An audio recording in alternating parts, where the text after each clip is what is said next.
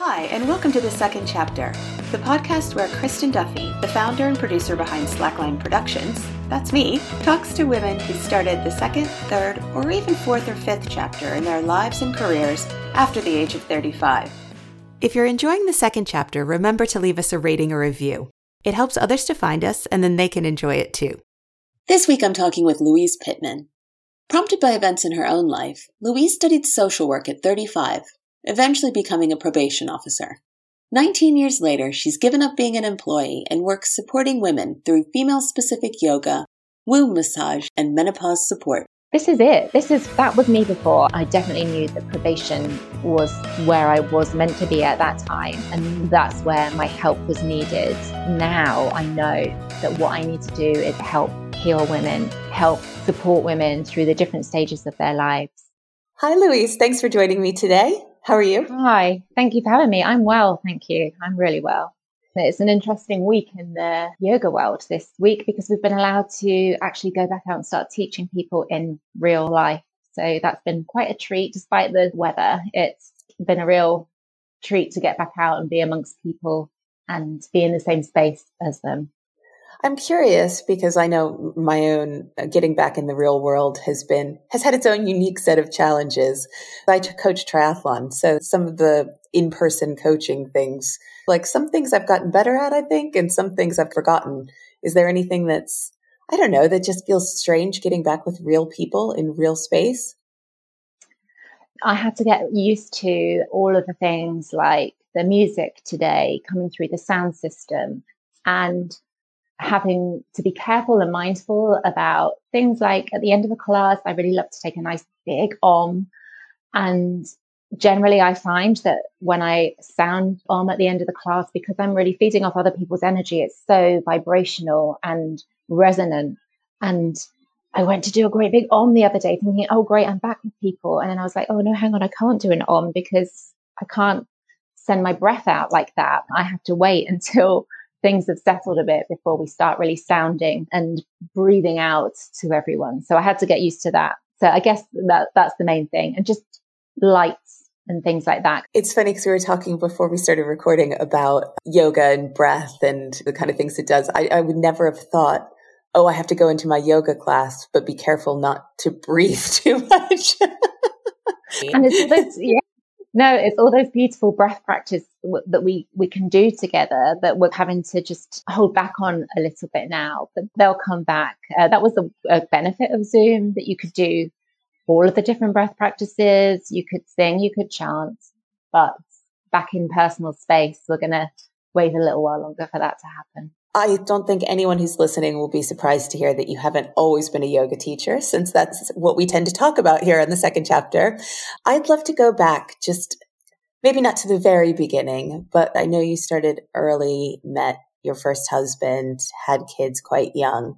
So tell me where your journey was from there. Straight out of school, I didn't do any kind of further education. When I left school at 16, I just left school and went and found a job.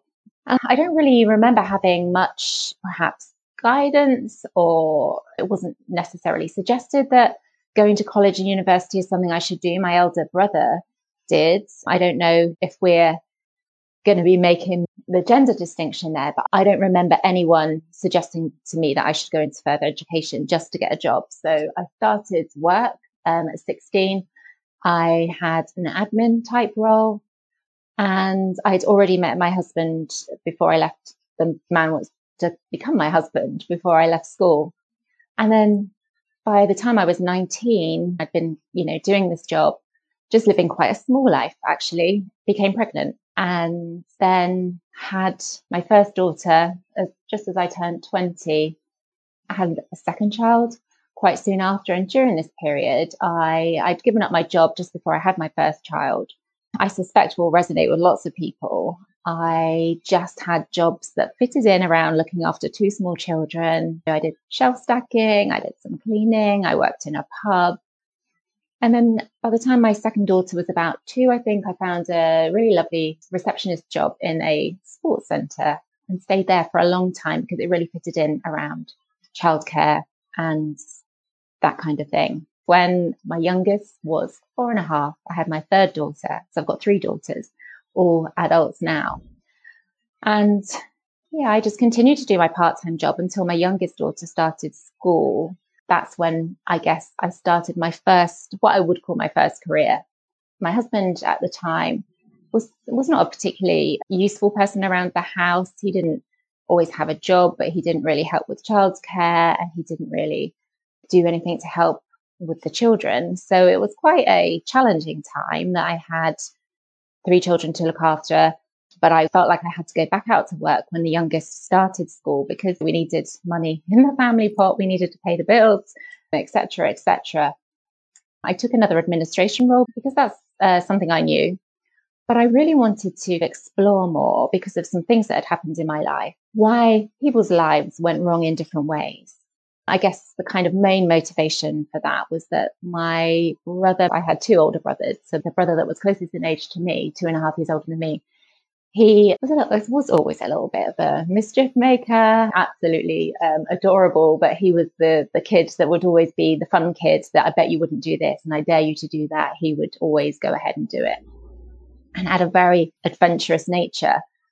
But difficulty struck when this adventurous nature kind of got him in with the wrong crowd and he started to use drugs. So by the time he was 16, he had developed quite a Class A drug misuse problem. And by the time his 16th birthday came, he was in Borstal, which was what we'd call a young offenders institute now, was called in those days. And then my dad, I can see now, developed a bit of an alcohol problem because for him having a child like this was really difficult. He probably didn't know how to cope. My parents had been the most amazing parents as we were small children. We had a beautiful childhood.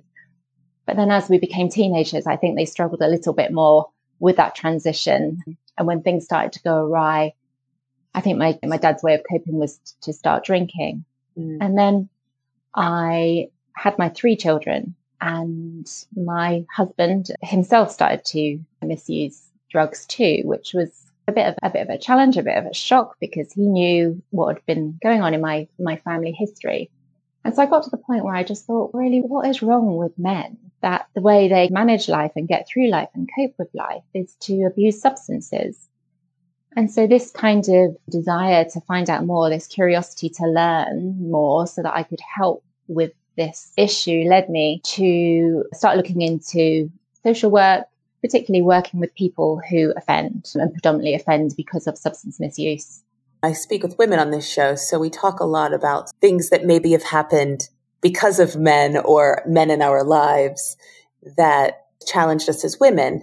But I think at the same time, I'm always trying to say not to bash men because I think they go through they've been asked to, for so many years, not have emotions or not talk about issues. So I think it's interesting that seeing that men weren't handling things well in your own life led you to want to figure out why and potentially work with men to try to make that not happen anymore. Absolutely. And people that kind of know me and people that perhaps follow me on social media know that every now and then I mention the patriarchy and how women are expected to behave in a certain way and how, things have been set up for women or not because they are more directed towards men. But yeah, this absolutely was not about being negative towards men. This was my real desire to try and, help fix the problem. I guess that's it. My whole life, I've really been a fixer and I've wanted to help support people and nurture people and find ways through with people to get to the root of what's going on. And I guess this is what led me into the beginning of my career. As I said, I had left school I had my O-levels in those days, but I'd not gone on to further education. So to be able to explore education a little more, I went to night school and did a pre-diploma in social work. And how old are your girls? How old are they at this point? When I went to college, the eldest was 9, the next one was 8, and the little one was 4, she'd have been. So still quite young children, and your husband at that time wasn't really pulling his weight from what it sounds like. No, certainly not. Well, in fact, at that time that I decided to go to college, it had come to a point at which I really felt like I needed to take drastic action, because my husband, in fact, at that time was in prison. He had committed some drugs offences and so ended up in prison himself. And I was just like, what the hell has happened? I've come from quite a normal family, a law-abiding family, apart from my little rascally brother. But my parents, they didn't live their life like that. And here I was, a prisoner's wife, if you like, and just thought, how did I get here? And how can I change things? Because I don't want this life for myself. I don't want this life for my children. What am I going to do? And so I felt like I needed to learn more, find out more. And then that's when I went off so he was in custody at the time. So I was continuing to do all my kind of part-time bits and pieces, looking after the kids, having childcare so that I could go to college. And then during that time that I was doing this pre-diploma, I was offered a volunteer position in the probation service, which kind of, when you think about it, is quite ironic that Yes. Here I was, a mother with small children, having to find my way because their father was in custody, and I was volunteering for the probation service. It's a little bit ironic, but so I took up this opportunity. I was doing some voluntary work, and then the voluntary work continued, but I needed to get a job. By the time I'd finished the diploma, I had to find work because I needed to support my family. Mm-hmm. So I went, like I said, that was the point at which I took this admin role. And about 18 months later, I saw a role advertised for a unqualified officer in the probation service officer, and they're called, and they predominantly do lower risk work. They perhaps do court work. They do assessments for people that are going to come out of custody with a curfew, an electronic tag. And so I applied for this job and got it. And that's the only point in the whole of this that I said to anyone that I worked with thereafter, my husband has been in prison. And that shouldn't have been a black mark against my name, because that hadn't happened to me. I didn't have a criminal record, but I felt I needed to make that disclosure. Got the job nonetheless. And so I never really spoke of that again. And I did this role for 2 years, and then I had the opportunity to apply to become a trainee probation officer. So I did that. I got through. And so I started a 2-year journey of working full time, going to university to do a degree and a NVQ at the same time to enable me to become a probation officer. I feel like I'm never going to say I'm too busy again. I'm always like, I'm so busy. What am I doing? I'm doing nothing. This is crazy. Yeah, I sometimes look back and just think, how did I actually do that with 3 kids, with no support? Apart from my parents have always been a massive support, helping me with children in the summer holidays and babysitting, etc. But no support from the person that should have been providing support to help look after his children. But at the time, I was just so determined, I think. I was just so determined to make a difference, to rewrite the story of my life and my children's life, so that there would be hope and guidance and help for my family, for other people's families, to make a better life. And as a probation officer, is that something you're actually counseling people who are coming out of the system to ensure it doesn't happen again? I pardon my ignorance and my stuttering. But yeah, I feel like I don't really know. I think of a probation officer as just making sure someone doesn't, I don't know, leave their house if they're on house arrest or something. But I'm sure that from what you're saying, it's a lot more. Yeah, and it's a kind of interesting point you raised, because I think I told you when we had some communication that I eventually left the probation service after about 20 years later, because the government decided that it would be a good idea to privatize the probation service. And really no one kicked up a fuss about this, because no one knows what the probation service do. So I think you're not alone. I don't think you're alone in not knowing. If you can imagine any crime that anyone could commit, whatever that is, murder, rape, assault, burglary, whatever crime that someone commits, a probation officer will assess them to try and determine the risk of not only the likelihood that they'll do it again, but to determine the ongoing risk of harm that they pose to another person or the community or society as a whole. A probation officer will meet the individual, assess them, talk about their life, how this kind of journey happens, and with all the information they're given, establish what the risk is of them committing a similar offence again, what the risk is of them harming someone, and also what they need, what has to happen with this person, what is the problem, what is causing their offending, what is their motivation, and write a report to the court to say, in some cases, this person is so risky that I don't think there's anything I can suggest. I think they're going to have to go to prison for quite some time. Mm-hmm. In other cases, you might say this person clearly, this offence, take domestic abuse. This person has all the markers, the indications of domestic abuse. And there's this program that they can go on. There's intervention that we can deliver to help them think about, manage and change their behaviour. And so a probation officer would do that too. They'd work with individuals in the community that don't get sent to prison to provide whatever the rehabilitation is that's needed. But they also work with people that have gone to prison. So somebody goes to prison for murder, they'll need a sentence plan. The role of the probation officer is to rehabilitate the person, people that they work with. You said that it was privatized and you tried it for a couple of years and just didn't feel safe in it anymore. Is it something that the rehabilitation part was gone and it just became, what happened after it was privatized? Yeah, so I became qualified as a probation officer in 2003. I tried a variety of roles. I'd done different roles working with different types of people that commit. I use the word offender because it's descriptive and then somebody will know what I mean, but labeling someone offender is not very pro-social or motivational, is it? But I worked with lots of different offence types. But then in 2010, I became a senior probation officer. So I had the responsibility to manage a team of probation staff that managed the people that they were responsible for. And then after a while, I got a job slightly further up in the management.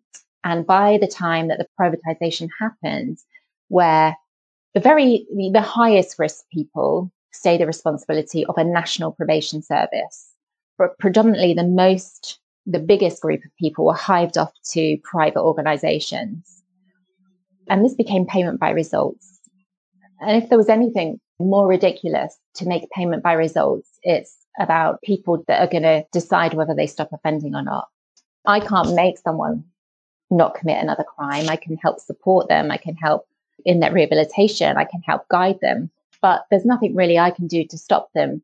So determining whether I get paid or not because this person's not going to do X, Y, Z is crazy. But you don't have that much control over that situation.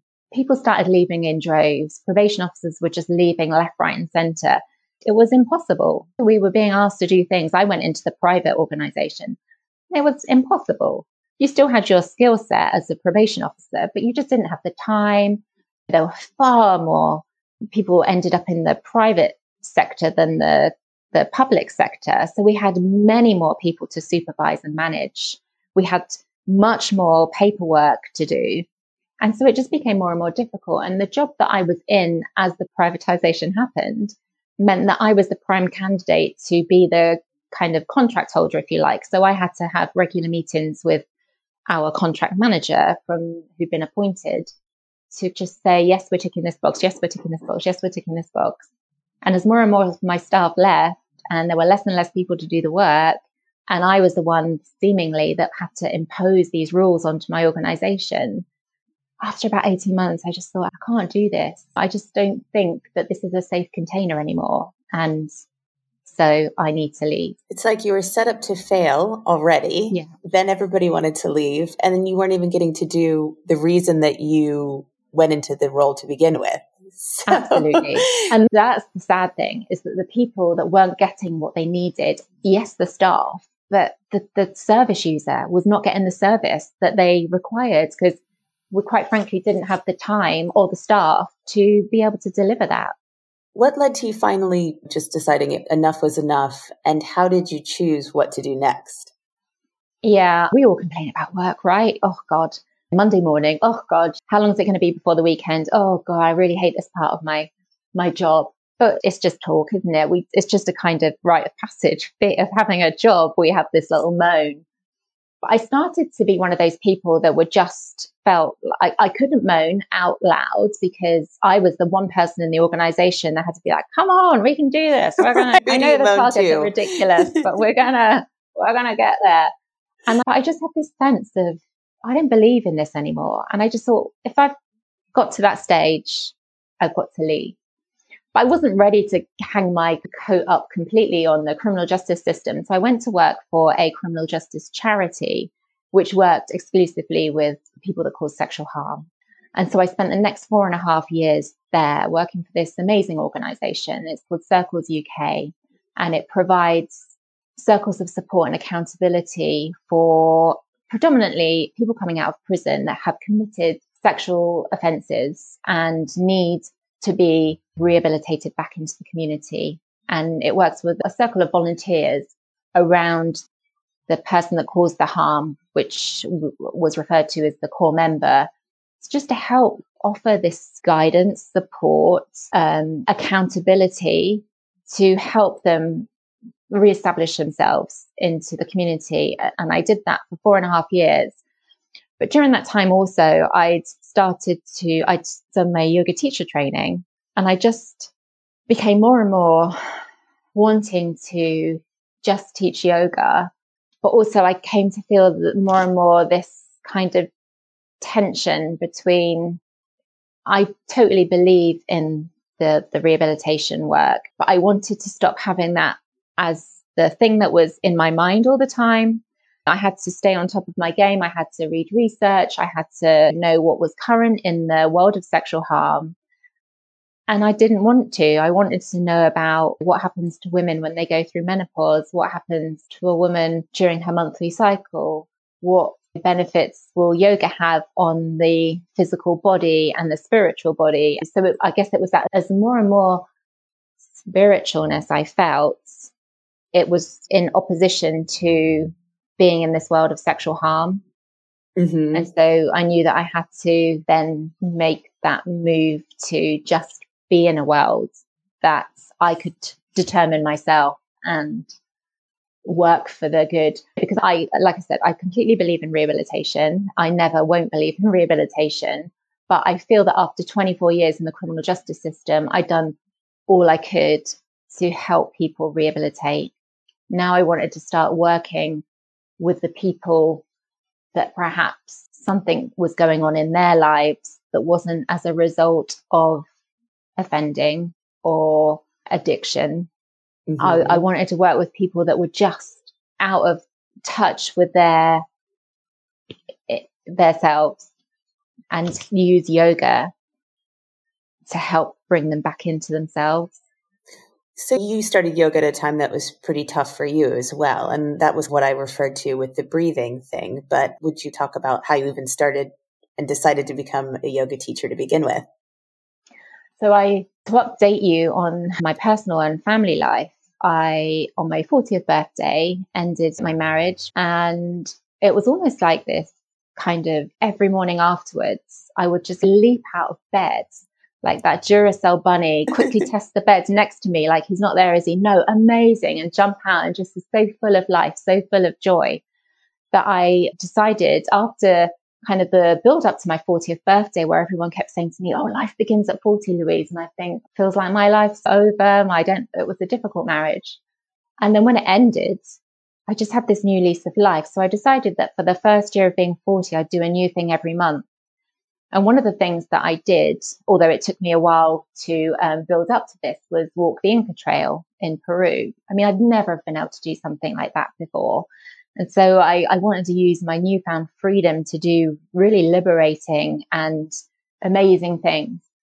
And so I took myself off to a yoga class because I thought, if I'm going to altitude, I want to really learn how to work with my breath. So off I went to yoga and continued to go all the time before I went to Peru, really getting used to how to breathe properly, how to breathe deeply, how to use your breath to enable movement. And so off I went. I did the Inca Trail. It was fine. I didn't get altitude sickness. And then when I came back, I still went to yoga every now and then, but not so often, not so regularly. And then in the, intervening years, every now and then I'd be like, oh yeah, I fancy yoga. And I'd go and do some more yoga. It came and went and came and went. And then my mum passed away just 4 years ago. And when she did, I had this like real fatigue. I guess it was grief. I just felt like I couldn't do anything. I felt like I just wanted to sleep all the time, that I didn't want to do anything. And then one day I made it out of bed and I was laying on the sofa and I spotted my yoga mat in the corner. I was like, I reckon I could do some yoga. And I almost combat rolled off the sofa, got my mat, laid it down. And that first time I just laid on the floor, didn't really do anything. And then the next day I put Yoga with Adrienne on YouTube and did a class with her. And so that I did that each day. I did it a bit longer and a bit more. And by this time, so my husband, I'd remarried, came back from a trip. And when he arrived, he left, insisting I got out of bed because he was worried that I, wouldn't move or feed myself while he was gone away on a work trip. And when I got back, I was just like, oh, you're back. Okay, I'm off to India. I'm going to be a yoga teacher. And it was almost like it was magical. Look what yoga's done for me. It's made me feel like I can get up and I can move and I can breathe and I feel quite positive. So I just kind of thought, God, it's the wonder drug, isn't it? Like if yoga can make you feel like that, if yoga can give you that enthusiasm, give you that kind of life, give you that motivation, why would you not want to be a yoga teacher? So I didn't go off to India. I was being all big and brave about that. And my husband was just like, oh, lovely. Well done. That'd be really lovely for you. And then a few weeks later, I've been thinking about it, thinking, how am I going to tell him that I'm not going to go to India? Because I don't think I could go to India just for 3 weeks and master the art of teaching yoga. I need something more. For me, I learn in a particular way and I need something more suited. And so a few weeks later, I'd done a bit of research and I found Universal Yoga in Bath, and they did a year-long course where you'd go once a month for a long weekend, Friday to Sunday, and really immerse yourself in it. Then you'd go off and do your own learning and assignments. That's how I learn. That's going to be for me. And now you do a lot, not just around yoga, but all the kind of support that you were talking about, the support around menopause, womb massage, which I'm really intrigued by. So now you're running your business, your career around yoga and all of these kind of support systems for women. Quite a different thing than what you were doing before. As soon as I became a yoga teacher, I knew that I wanted to specialize, if that's the right word, in yoga for women. Yoga is an ancient system designed by men for men, and it's very structured, linear. And women can't do the same thing every day. We have hormones that fluctuate. We have cycles. We live in rhythms. And so I just thought I need to find a way that is going to suit women at all times of how they feel on any different day. And so I started to explore, first of all, more about women's yoga. So I've taken a couple of courses in yoga for women. One, I don't know if you know the book Yoni Shakti, written by Uma Dinsmore Tuli. I read that book, even though it's 600 odd pages. I was going to say, I know of it. Yeah. But I trained with her. I went on a 6-day residential course with her, which was just mind blowing. It was amazing. And just felt this is it. That was me before. I definitely knew that probation was where I was meant to be at that time. And that's where my help was needed. And that's where I needed to take my energy. But now I know that what I need to do is help heal women, help support women through the different stages of their lives. And I also knew that I was going to want to give up work, my career, and I knew that I'd have to perhaps find something else to supplement being a yoga teacher. And so I had heard about womb massage. It's a funny story, actually. As we're doing a podcast, I sat one morning and before I did my yoga teacher training, I didn't really meditate, but it's become a big part of my life and my practice now. And I'd been thinking about going on this womb and fertility massage course. And I was umming and ahhing, thinking, is it just one of those things, Louise, that you think you want to do, but actually you haven't really thought long and hard enough about this. And so I thought I'll meditate on it. And my deity is Lakshmi, and she is the goddess of abundance. And it's more to do with abundance of life, not having lots of money, but having lots of wealth and health and happiness, that kind of wealth, more kind of harvest abundance than financial. And so I sat there with Lakshmi and I was saying to her, what do you think I should do this moon massage? I just don't know. And we sat there a while, and then I was going to go for a run. I'd put my running kit on because I thought if I don't put my running kit on before I meditate, by the time I've finished, I won't go for a run. So I'm getting dressed first. So I was immediately ready to run. I picked up my phone and thought, I'm going to listen to a podcast. I literally swiped, clicked, ran out the door. And it was the very woman whose course that I'd been thinking of going on was the person on the podcast. Oh, wow. So it wasn't like her podcast. It was just, she just happened to be she was the guest. Yeah, she was the guest on this podcast. And I just thought, thanks, Lakshmi. That's your answer. I'm meant to be going on. So I booked to go on this training, and it was just, it was amazing. It was everything I wanted it to be, but it's just such a wonderful practice. It's really to help women just connect with themselves. Often as women, I speak to women and I say to them, when's the last time you had a conversation with your womb? I'm like, what? No. What are you talking about? My womb and I don't talk. Yeah, there's no open dialogue there. The times that we tend to is like, why aren't you pregnant? Or why are you hurting me so much when you're bleeding? Or in menopause, why are you giving up on me now? And we don't ever really put our hand on her and just go, oh, thank you for all you do for me. You've brought life, you've brought creativity. And I really feel that if we have that better kind of relationship, if we have that open dialogue, that our, lives could be much more fruitful and easeful and abundant. But also, people do have problems. The massage can help with painful periods. It can help with PMS type symptoms. It can help with if people are deciding that they want to think about pregnancy. The best time to start planning is 6 months before you want to become pregnant. Mm-hmm. And a womb massage would be a really supportive thing to have as your 6 months preparation to really kind of help things come back into place within your womb. It helps with digestion. So we do some work around the digestive system. We do some work into the diaphragm. And often when people are anxious or worried about things, if you're worried about getting pregnant or not getting pregnant, anxiety can make us breathe up here rather than down here. And our diaphragm becomes so tight. So some of the massage is easing the diaphragm. There's a more kind of spiritual aspect and an emotional aspect to it, where lots of the stuff we hold as women can be due to difficult relationships with people, but particularly our mums. As amazing as our mums are, most of us have a mum story, don't we? Yeah. Mom, I know you're probably listening. We have our own. And we hold on to that connection down from our sternum down into our belly button, because the belly button is what linked us to our mum. That's our first life force. So it's just, and I tell you what I love the most, because yes, I do talking about menopause, and I do supporting women see that it's a rite of passage. There's women, what do we make up? 51% of the population. There's 13 million women at the moment in menopause in the UK. And yet it doesn't get talked about. It's seen as a thing that happens to women.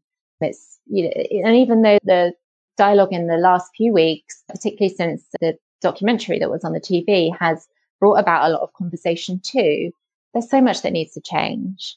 And what needs to change most is perhaps the way women feel about this rite of passage, because of the symptoms that come along with it. It can make it really feel like a bumpy ride, a rocky ride, something that we don't want, something that's just debilitating, rather than something that is vibrant and life-giving. And in traditional Chinese medicine, they call menopause a second spring. How lovely is that? I love that. Yeah, you've come full circle and you come back to your second spring. And they say that the body is so intelligent that when a woman becomes a certain age, the body knows to shut down the reproductive system, because it's the only system of the body that we can really live without. And so it's to give us longevity. It's to give us more vibrancy and prolonged life, that we shut down this system that we don't really need to use anymore. For me, the massage is also amazing for that. It can really help ease the way a woman feels about it. I've given massages to women that have had hysterectomies, and you might say, how are they having a womb massage when they don't have a womb anymore? But the essence is still there. The kind of essence of your femininity resides within that space. And often when I'm doing this work and teaching womb yoga, particularly, I talk about womb space, because it is, yes, it's the space where the womb can go, but the womb doesn't necessarily have to be there to still have that innate feminine wisdom within. And tuning that back in, helping a woman see that and feel that and believe that after a hysterectomy through this massage is just awesome. I'm so curious to talk about it with you, because I just thought, okay, womb massage, is it literally what it sounds like? But also just the idea, as you're saying all this about connection and everything, it's an area that even on my own body, I don't touch that area of my body very often, but certainly it's just not an area that gets a lot of physical connection. So even just the thought of somebody concentrating on an area of your body that maybe doesn't get a lot of love, or like you said, when you do communicate with it, it's, how dare you? Why aren't you? You hurt me kind of thing. Yeah. It's a beautiful thought. Yeah, and it can be so beautiful. We're not familiar with people touching our tummies, are we? When we think about massage, we think about shoulders, back, neck, legs, maybe. So the massage starts off on the woman's back, from the bra strap down to the top of the kind of buttocks. And there's quite a few energy points that can be used there, but also around the sacrum, the pelvis, the womb's fed by nerves going in through the foramen on the sacrum. So getting into all those little kind of, if you feel that bony triangle, you'll feel little dimples in it, just applying some pressure into there. And people are familiar with having their back touched. So it's a real nice, gentle introduction to the process. We use rebozos, which are Mexican shawls. I don't know if you've ever heard of closing of the bones ceremony, which sometimes happens postpartum when women have had a baby, and they have this ceremony where they're completely wrapped to close the bones and bring the woman back into herself. The massage uses these rebozos to have this almost like hammock type rock whilst you're laying on the bed.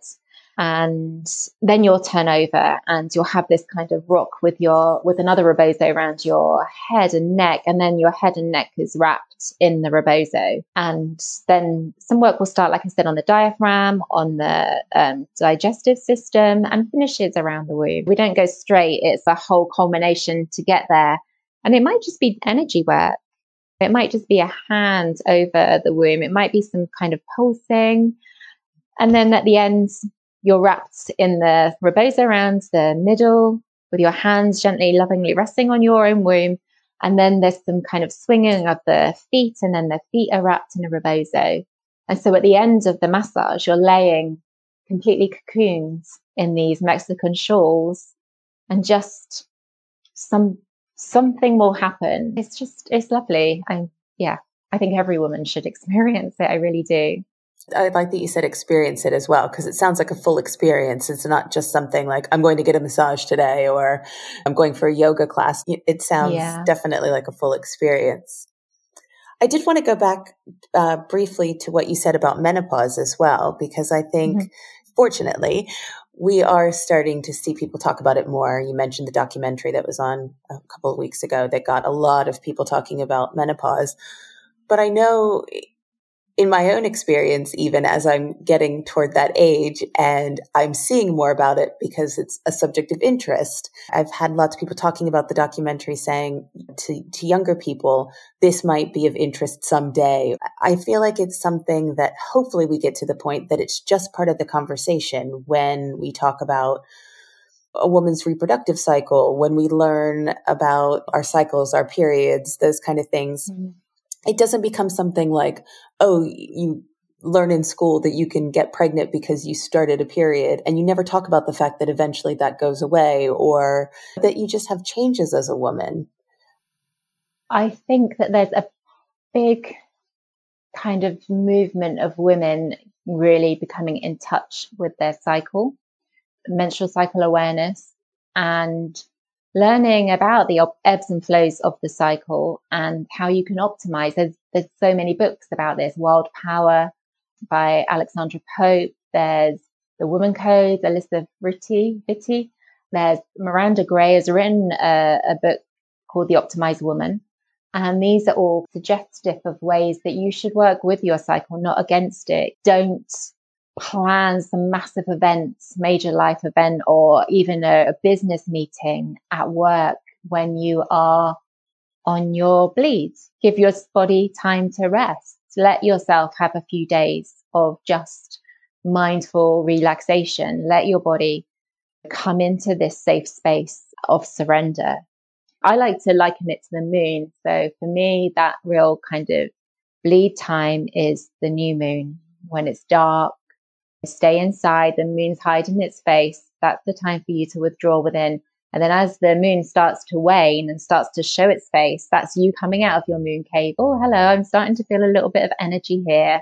And by the time it comes to full moon, that vibrancy, it's almost like, here I am, I'm out ready to ovulate, and I'm all very outward focused. And then as the kind of moon then starts to wax after the dark moon, and then it starts to wane after the full moon. In that waning point, it's that kind of premenstrual time where a lot of women can experience these real symptoms of PMS, which are very much like perimenopausal symptoms. And if the more that we can tune in and the more that we can adapt our lifestyle and even our yoga, I do a 4-week course, Yoga for Menstrual Cycle Awareness, and I take women through the 4 stages of the cycle and adapt the yoga practice to suit, because we don't want to be doing the fast flowing dynamic vinyasa when we're on our periods. Like, why would we? We want to rest. We want to have a lovely restorative, just laying on cushions and bolsters at that time. Yes, when we're ovulating, we might want to do something a bit more fast and vibrant because that's how we're feeling. And like a lovely embodied kind of shifting of energy when we're in our luteal phase. And so taking this into menopause, the more that we're in touch with our cycle, the kind of more ready we are to face and kind of experience menopause. It really does set you up. And there's a lot of talk about a woman from the age of 35 should start preparing for menopause. That's menstrual cycle awareness. And the more you become in tune with your cycle, you won't be surprised then, things that happen in your body, hormonal changes, you'll be so tuned into hormonal changes that you'll be more inclined to think, hang on, yeah, I could take a little shift here, or I could do this. Maybe when this happens, I could do that, rather than not having any kind of recognition of what goes on in your body at all. And then all of a sudden, bam, why is my period late? Like, why is my cycle really long? Why am I feeling hot? It's freezing cold outside. I just went off on a tangent then. But for me in menopause, like I just embraced mine, and I did see it as a rite of passage, because it is. We're all going to go through it. It's a time of, in days gone past, the postmenopausal woman was revered. She was the wise woman of the village, the woman that kept her blood within.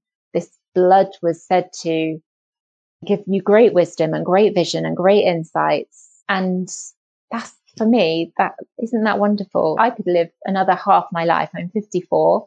I could live hopefully another 40 odd years. I've got so much further to go. That why would I see this as an ending? Why would I see it as my life is over? Why would I see it as something negative? And so I've had this has been I think it's because of my previous life, what I've said about how I journeyed into this. Maybe that's always been in the back of my mind, that I'm an imposter.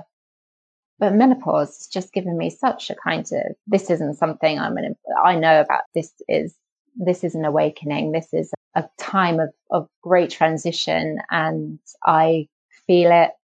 I am in it. I experience it, and I just want to share it also, to let women know that it's not the end. It's just the beginning. It's just like you said, with yoga being something that was created for men by men, and now as women we've embraced it. But the idea that we live in this world that we're living in these kind of male-dominated cycles.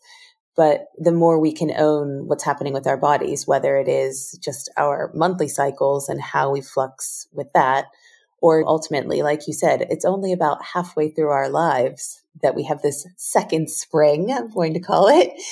And yeah, owning it. If there's anything we have the ability and the right to know about, it's our own bodies. So I can be an imposter or feel like an imposter about a lot of different things, but I don't want to feel an imposter about my own body. I think you've just perfectly described it. If there's one thing that you should have the authority about, and this is why it's so sad that on that documentary, and I see also on Instagram, women saying, my doctor won't listen to me, my doctor won't let me have HRT. If anyone knows what's going on in your body, it's you, right? Like, and I say this all the time in yoga, I can't tell you exactly how to stand. I can't tell you exactly where your hand should be. It's your feel into your body. And if what I'm saying is always an invitation, if it doesn't feel like it suits your body, don't do it. Just find your way. Listen to that innate wisdom inside and find your way, feel your way, because you are you're your own best inner teacher. Absolutely. So on that note, I always ask for my guests to bring a quote. Have you brought a quote for me today? I have. It's a quote by Nelson Mandela. And he said, "It always seems impossible until it is done." And I just love that, because sometimes we're faced with these fears of, no, I can't do that. It seems so big. Yet once it's done, like you said to me, how did I manage to have 3 small children, have a full-time job, go to university and do a degree, and at the same time do an MBQ? It did seem impossible, but then it was done and I got that qualification. So I just think that's a steadfast quote for me. And somebody said the other week that the problems seem so big when you're in them. But yes, then you move on to the next big obstacle. And the other ones seem so much smaller, or they're done. And you also mentioned your 4-week yoga for women course that you have starting the 8th of June. I will put a link for that in the show notes, so everybody look out for that. Other than that, I just want to say thank you. Thank you for not just speaking with me today, but for doing this really important work to help women understand their bodies a little bit better. Thank you. Thank you for having me. It's been a real treat to talk to you and share this information. Thanks again for listening. If you haven't subscribed or followed the Second Chapter podcast yet, what are you waiting for? It's free, and we would love to have you listening every week. The Second Chapter is brought to you by Slackline Productions, a production company dedicated to redressing the balance of women's stories being told and who's telling them, with a specific focus on women 35 plus. For more about Slackline, visit slacklineproductions.co.uk. Thanks again.